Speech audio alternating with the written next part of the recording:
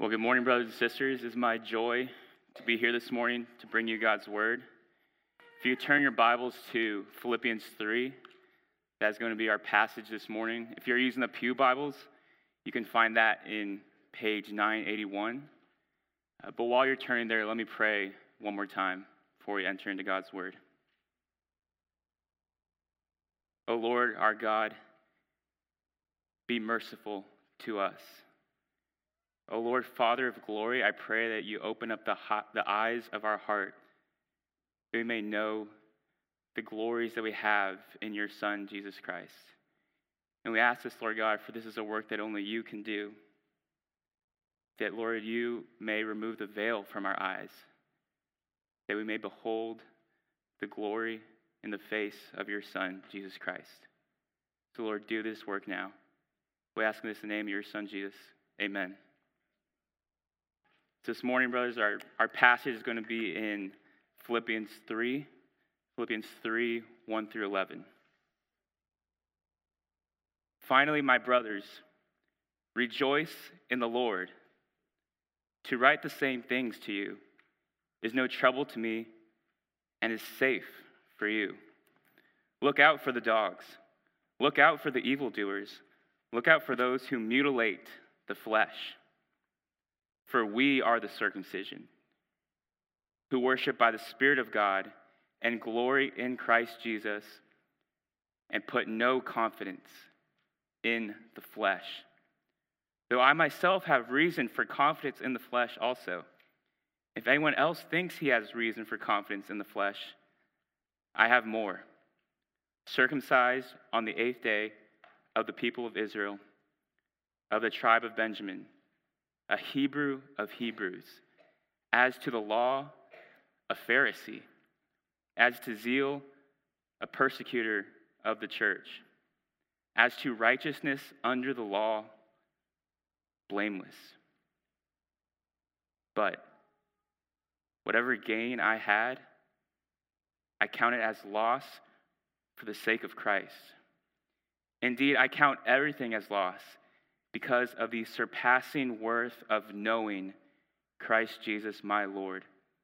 For his sake, I have suffered the loss of all things and count them as rubbish, in order that I may gain Christ and be found in him, not having a righteousness of my own that comes from the law, but that which comes through faith in Christ, the righteousness from God that depends on faith, that I may know him and the power of his resurrection, and may share in his sufferings, becoming like him in his death, that by any means possible I may attain the resurrection from the dead. This is the word of the Lord.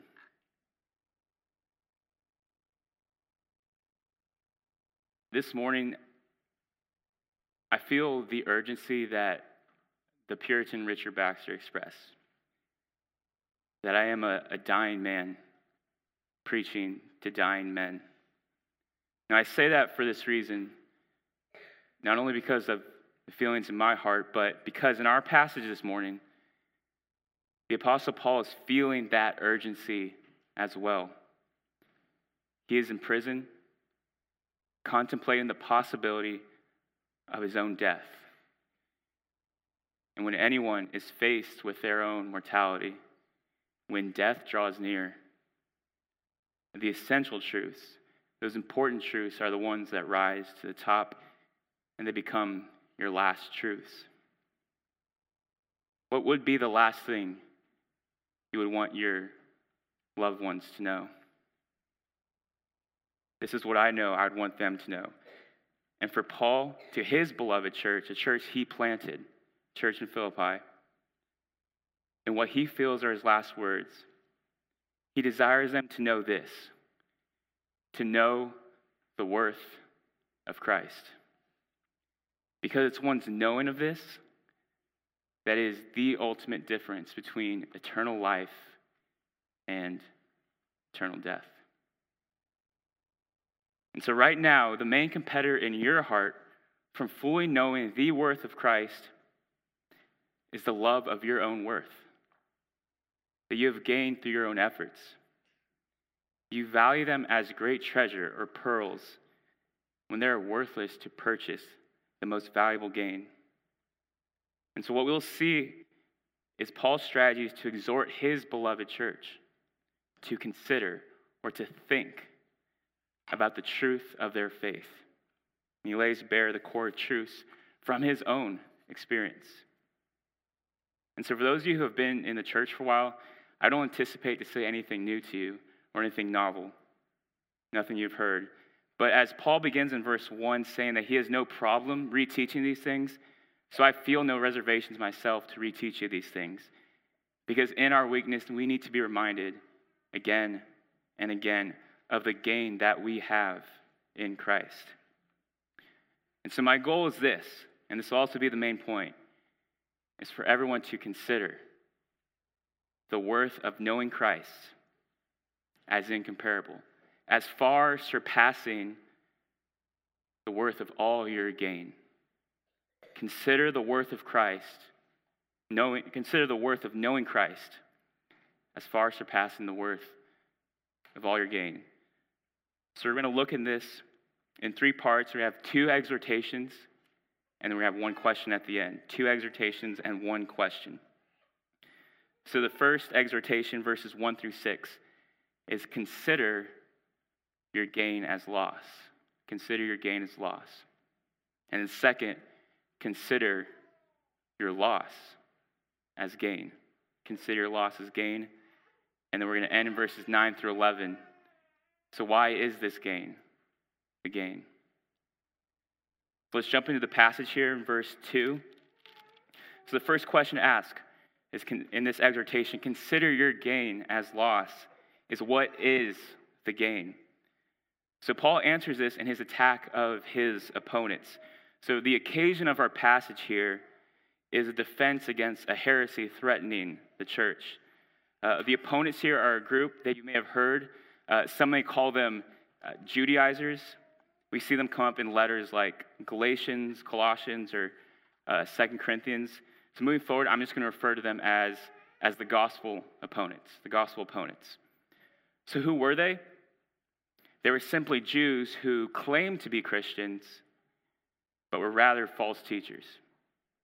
And their message was this, that it was necessary for the Gentiles to do the works required under the Mosaic law if they were to be counted as legitimate members of the new covenant community. So they were saying you need to be a Jew in order to be a Christian.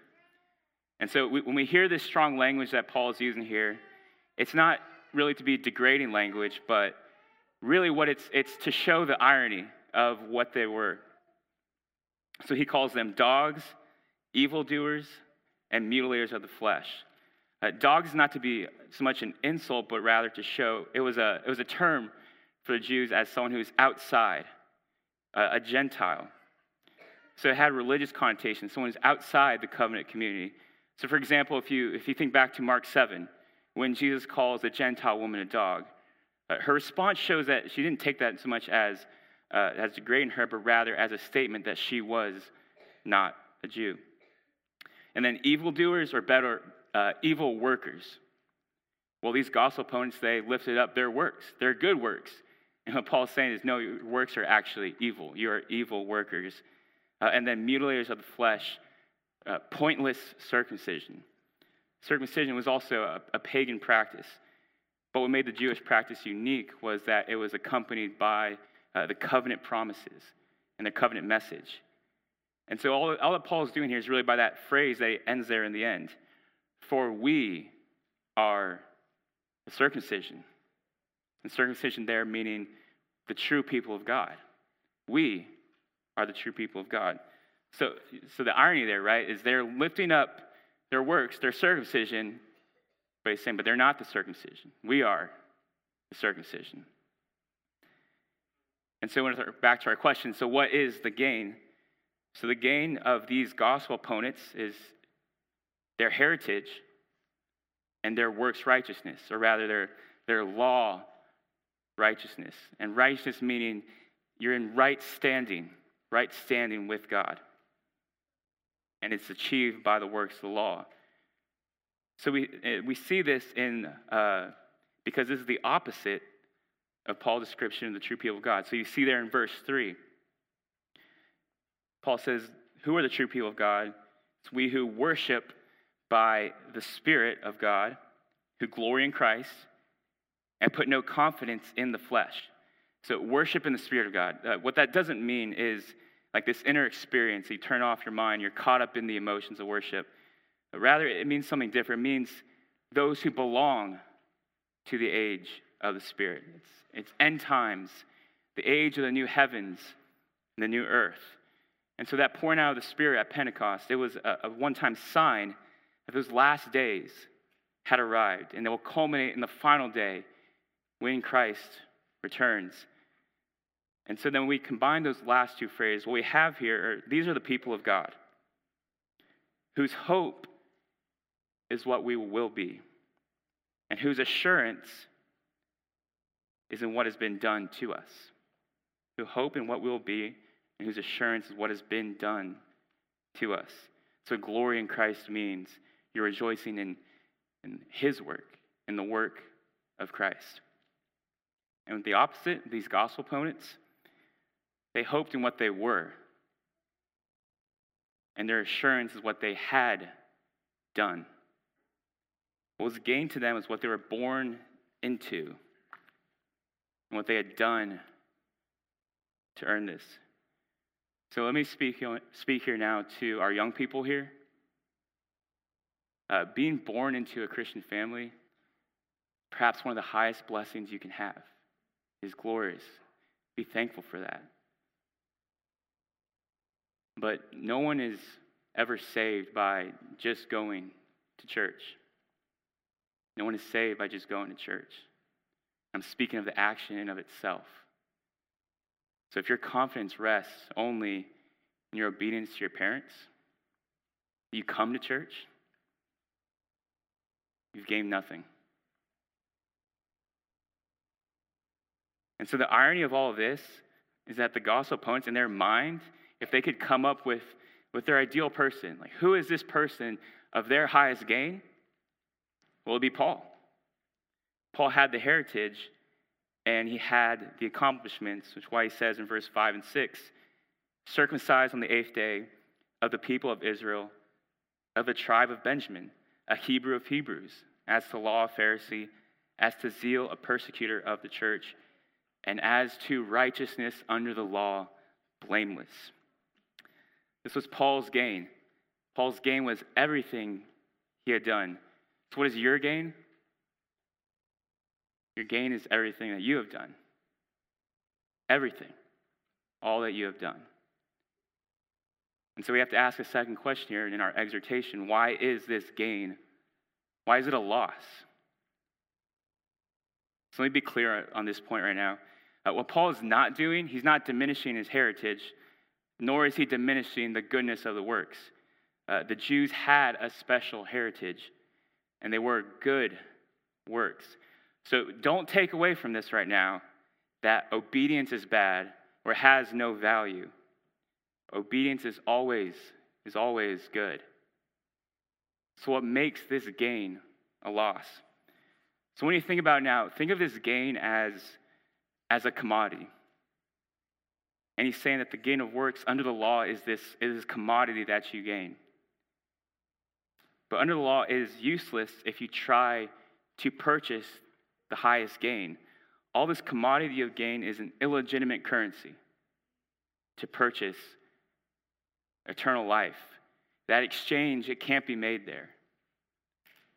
And so if you, in a game, in Monopoly, gain all this wealth, all this commodity, and you go to a restaurant, and you try to purchase food with your Monopoly money, you're going to be laughed at, right?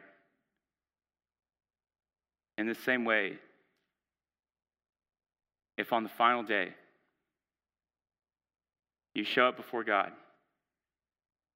and what you bring is a list of your works, well, it's going to be much, much worse than that. So that's why placing confidence in your gain, confidence in your works is loss, because they cannot purchase eternal life. Why? Because of sin. So I'll say more on this when we get to verse 9, but let me say this here. Any religion or false gospel that presents a works-based salvation, it's not an elevating of the law of God, but rather it's a degrading of it. The law is perfectly righteous because God is perfectly righteous. But if we trying to work our way to God, what we're doing is bringing down the law to our level and conforming it to our imperfections, conforming to our unrighteousness. And this process will always involve this: diminishing the severity of our own sin, diminishing it before the holy God. And we find comfort in our self-righteousness. This small gain that we have becomes a great gain. And we find that comfort in it because we have brought down the law to our own level. So when Moses descended the mountain, he brought the law to the people. The law, it proclaimed the righteousness of God. It showed his holiness. And it shined a light on the severity of the sin of mankind. And that your sin is not an issue of actions, not just floating here what you do, but sin is in the heart. And your works cannot change heart. And your works cannot purchase life. So if your works are your only gain, and your confidence rests in them, then you must consider your gain a loss. So that brings us to our second exhortation. Consider your loss as gain.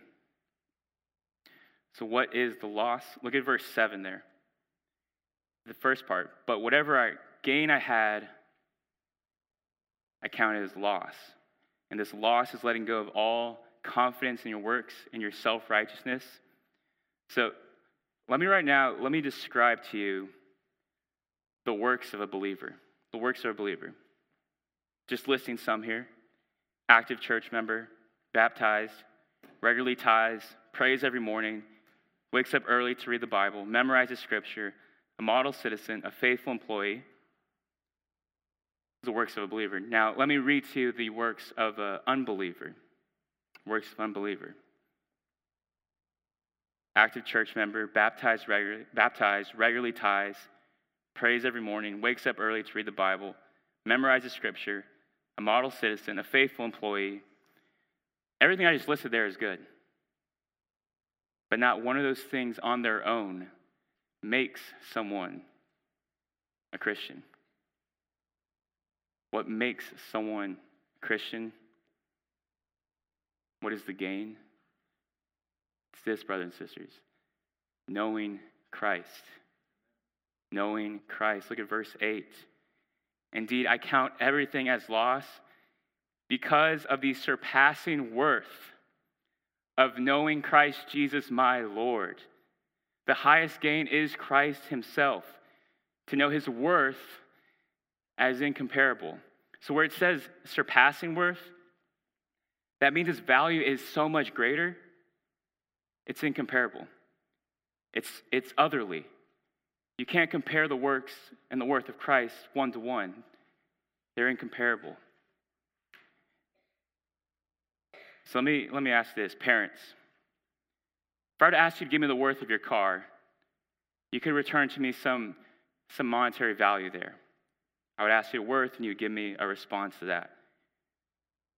The parents, I were to ask you now, what is the worth of your child? What is the worth of your child? How would you respond to that? And now if I were to ask you, compare that worth to the car, how could you compare that? You would say those worths don't compare. Because the emotional bond of being in a relationship with a person who is precious cannot be equated in dollar amounts or any gain. And that's the idea of knowing. It's not so much intellectual, but it's acquainted with. Friendship, but deeper. deep relationship, intimacy, knowing Christ.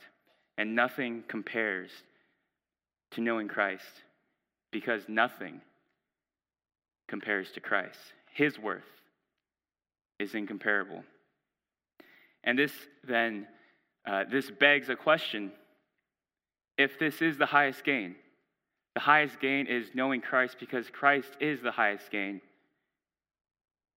how do we obtain it? How do we reach this gain?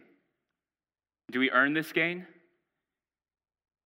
Was that not the same question that the rich young ruler asked when he came before Jesus? What must I do? What must I do to inherit eternal life? Because the rich young ruler, he had much gain. But before the highest gain, all of that gain was worthless. And he was commanded to sell all that he had. But he couldn't. Why? Because he considered his profit too much gain to lose.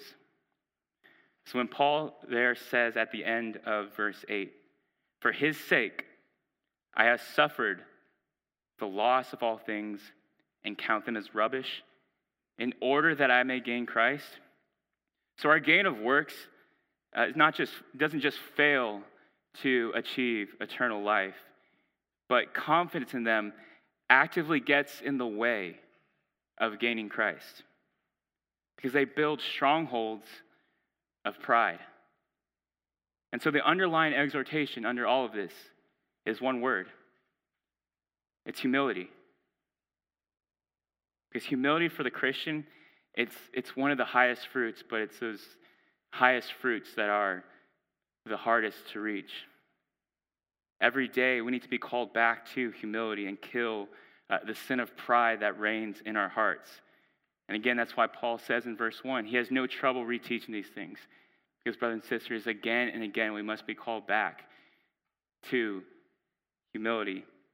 We enter the Christian life. We enter it in humility, and we are sustained through humility. And so in order to gain Christ and know his worth as incomparable, you must abandon all that gives you pride.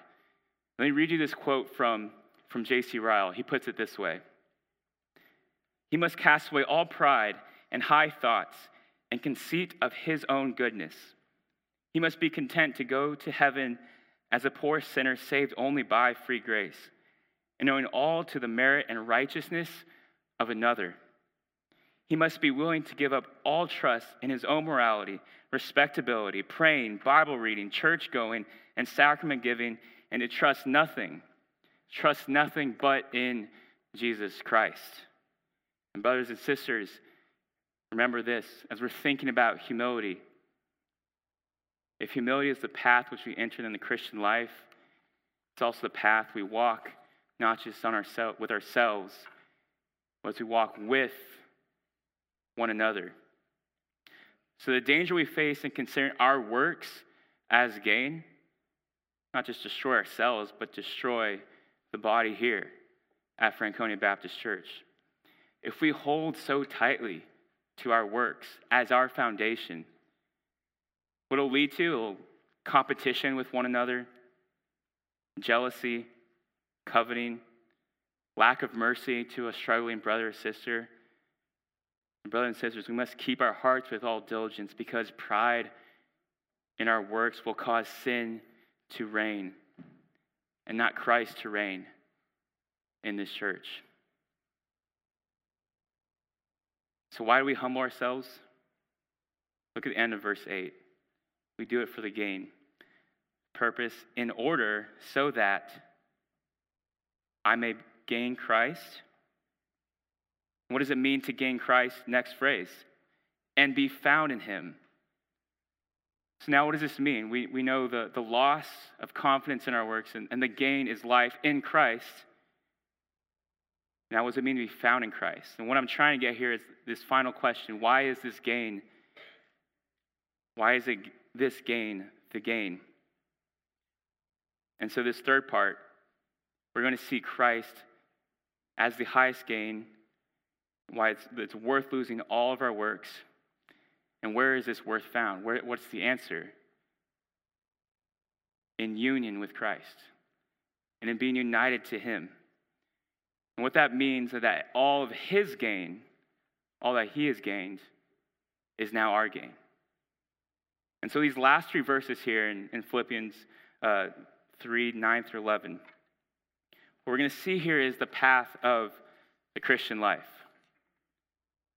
But it's what Christ has achieved through his humility, suffering, and his glory. And that glory now comes to us in these three things. And what we're going to see here, we're entering into the heart of Paul's theology here, the heart of this doctrine that makes us consider the worth of Christ as incomparable. And it's these three things that we'll look at. First, the righteousness of Christ. Second, the likeness of Christ. And third, the glory of Christ. The righteousness of Christ, the likeness of Christ, and the glory of Christ. So first thing there in verse 9, the righteousness of Christ. So Paul says, in order that I may gain Christ and be found in him, not having a righteousness of my own that comes from the law, but that which comes through faith in Christ. The righteousness from God that depends on faith. So we have two righteousness here. Paul's own righteousness and God's own righteousness. One is based on the law, on works, but one is based upon faith. So if you look back in verse 6, Paul said that he had achieved blamelessness under the law, according to the law. He did not mean sinlessness, but he was faithful to do all that the law required. But again, sin does not reign in our actions. Sin reigns in our heart. So here's what he realized. That the life that the law promised, it was never to be found in the law itself. So Moses descended to reveal the law. But what it was pointing to is one who would come, who would descend and humble himself, not just to reveal the law, but to fulfill the law. Jesus came to fulfill righteousness, all the righteousness under the law, with his perfect life. And he was obedient, even to the point of death on the cross. And this was to fulfill the curse of the law, because the curse of sin is death. So in his perfect life, in his perfect death, Jesus had the perfect righteousness. But in perfect resurrection, Jesus rising from the dead, now he is free to give it to those who are united to him. And he gives them his righteousness. And so how do we gain this? How do we gain this perfect righteousness of Christ? Through the faith in Christ. Through faith in Christ. The righteousness of God that depends upon faith, through faith in Christ. This righteousness of God, when it says the righteousness of God, it means different things in other places. But here, what that righteousness means, it is the gift of righteousness that God gives. He gives a righteousness. What is this righteousness? The very righteousness of his Son, Jesus Christ. And it's on that basis alone, that righteousness alone, that you are justified, that you are declared righteousness, all on Jesus' righteousness, not a drop of your own righteousness. And it's by grace, meaning that it's God's initiation. Not what you did to perform to receive it, but God freely giving this as a gift. And so when we say that we are saved by grace alone, through faith alone, what we're really saying is that we're saved by Christ alone. He alone saves, and it's on his righteousness that we are saved. So brothers and sisters, hear me now. Don't forget this. Don't forget this great gain that you have at this very moment. You have the perfect righteousness of Christ. and that righteousness is now covering you. But brothers and sisters, know this also, that this righteousness, this justification, it's not just in the past, not just a past declaration, but it's power now in the present and the promise of the future, because that righteousness is only the beginning of our union with Christ. So that brings us to the second thing. Second thing we receive, verse 10, the likeness of Christ, the likeness of Christ. And so verse 10 has 4 phrases there, but the last 3 are all describing the first. And what's that first phrase? That I may know him. Again, bring us back to verse 8. That I may know him. What does it mean to know him? That is the power of his resurrection, and may share in his suffering, becoming like him in his death. So you experience the power of his resurrection. To know Christ is to experience the power of his resurrection. And what does this mean? This power of his resurrection, it means growing in the likeness of Christ. Because when Christ rose from the dead, he was glorified. And the promise is that all those who are justified will enter into this process of becoming like Christ, growing in holiness. And this is where the works come. Works are great. Works are powerful, but works are good because it's in Christ. And in faith in Christ, then we live out the works of faith. But how does this happen? How does this happen becoming like Christ? What does it mean to know Christ? And here, brothers and sisters, is the paradox of the Christian life. What does it mean to know Christ? I've been exhorting you this whole time that what is the greatest gain? It's to know Christ. And I call you to know Christ, but what is to know Christ? To share in his sufferings. Share in his sufferings. So in this life, the highest gain is to suffer. What does that mean? I think if we think about Paul's story here, for example, we'll see what this means. Acts 7 through 9, it records this story of Paul's conversion. And it began in Acts 7 with the stoning of Stephen because of his faith in Christ. And what it tells us that Paul was a witness to that. He witnessed the whole story of Stephen, and he sees the final hour of Stephen ultimately in his death. And what Luke records there in Acts 7, he says this phrase at the very end, right before his death. Stephen in his final breath says, "Lord Jesus, receive my spirit. Receive my spirit." And those same words are the words that Jesus had said at his death. So I think perhaps this was the image ingrained in Paul's mind when he wrote this, becoming like him in his death. For Stephen, through suffering, was made like Christ, the one who also suffered. And Christ's final work in Stephen was Stephen dying as Christ had died. He was becoming like Christ, sharing in his death. And that's what makes the suffering gain. And what's interesting also then, in Paul's conversion, we hear these words said by Jesus about Paul. For I will show him how much he will suffer for the sake of my name. How much he will suffer for the sake of my name. And I think it's these two phrases, the phrase and there, the image of Stephen suffering to the point of death. I think it's those that shaped, we read Paul's ministry and the letters that we have from Paul, this idea of Stephen's union with Christ, sharing his suffering ultimately to his death, that shapes what we have here from Paul's theology. And so, what does he write at the beginning of this letter in Philippians 1?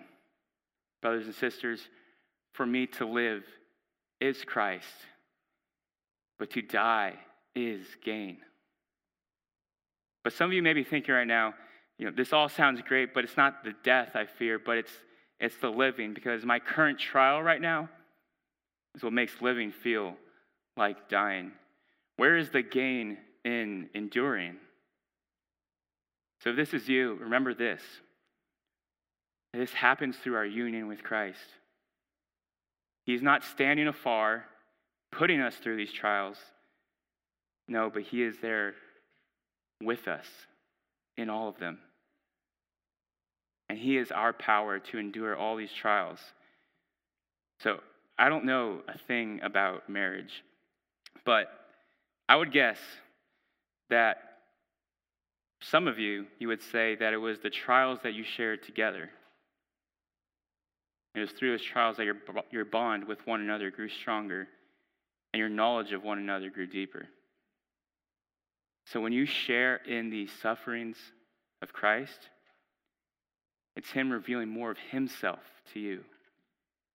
And you gain deeper knowledge of his power, of his love, of his mercy, and of his wisdom. And you die to your dependence on yourself, to your strength, and to your ability.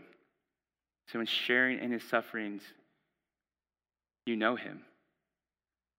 So whatever worry or anxiety you have right now, if you know the worth of Christ that is surpassing all of your gain, then you have the peace of God, which far surpasses all understanding, and will guard your hearts and your minds in Christ Jesus. Christians, we're not the only ones that suffer, but Christians are the only ones whose suffering becomes gain because we gain the likeness of Christ. For the promise that we all know, Romans 8:28, all things work together for our good. What's the ground of that? The purpose of it? Verse 29. For those whom he foreknew, he predestined to be conformed to the image of his Son. And that's why all things, even your suffering, all things are for your good. And this you share in the union of Christ, who is your gain. And it's only in becoming like Christ that we receive the final gain. In verse 11, the glory of Christ.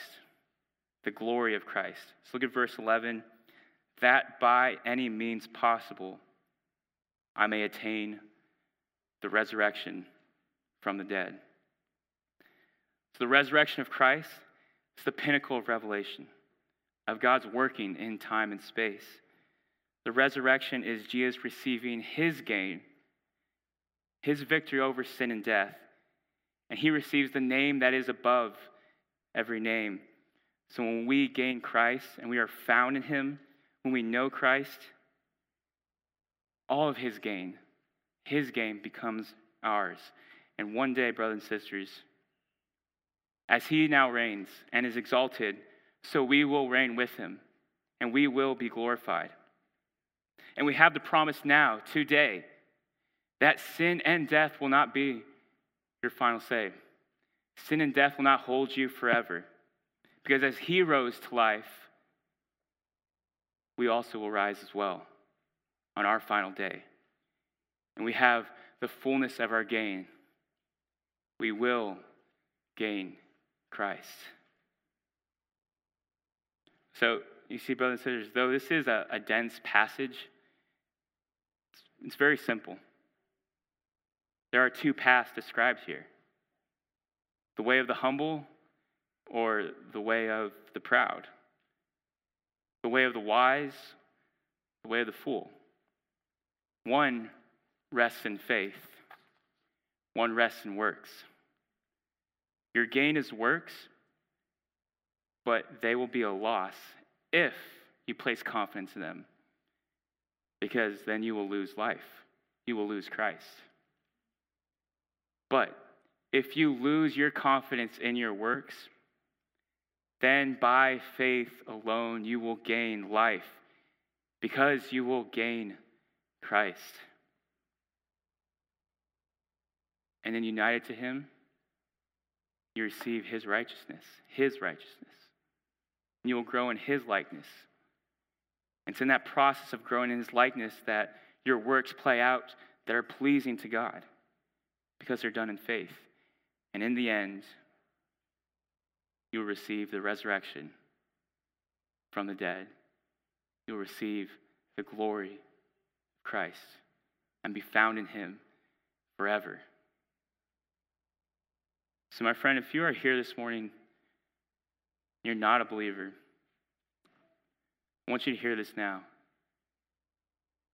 You came in this morning beaten down by sin and feel unworthy to be saved. Jesus, the friend of sinners, calls you. Believe in him.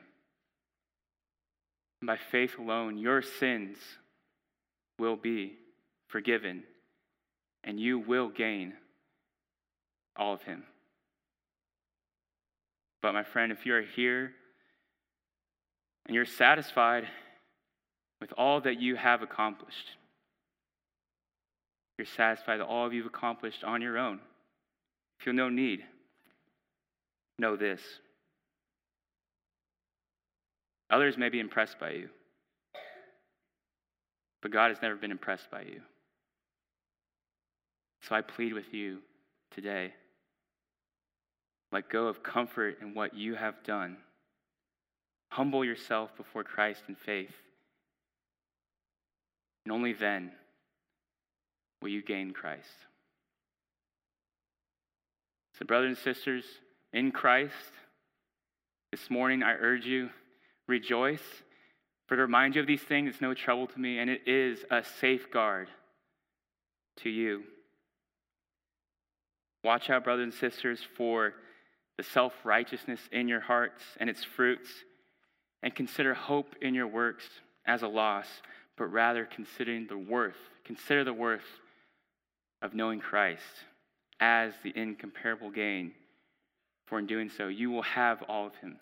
You will have his righteousness, his likeness, and his glory. For I am sure of this, that he who began a good work in you will bring it to completion on the day of Christ. Funerals are one of those occasions that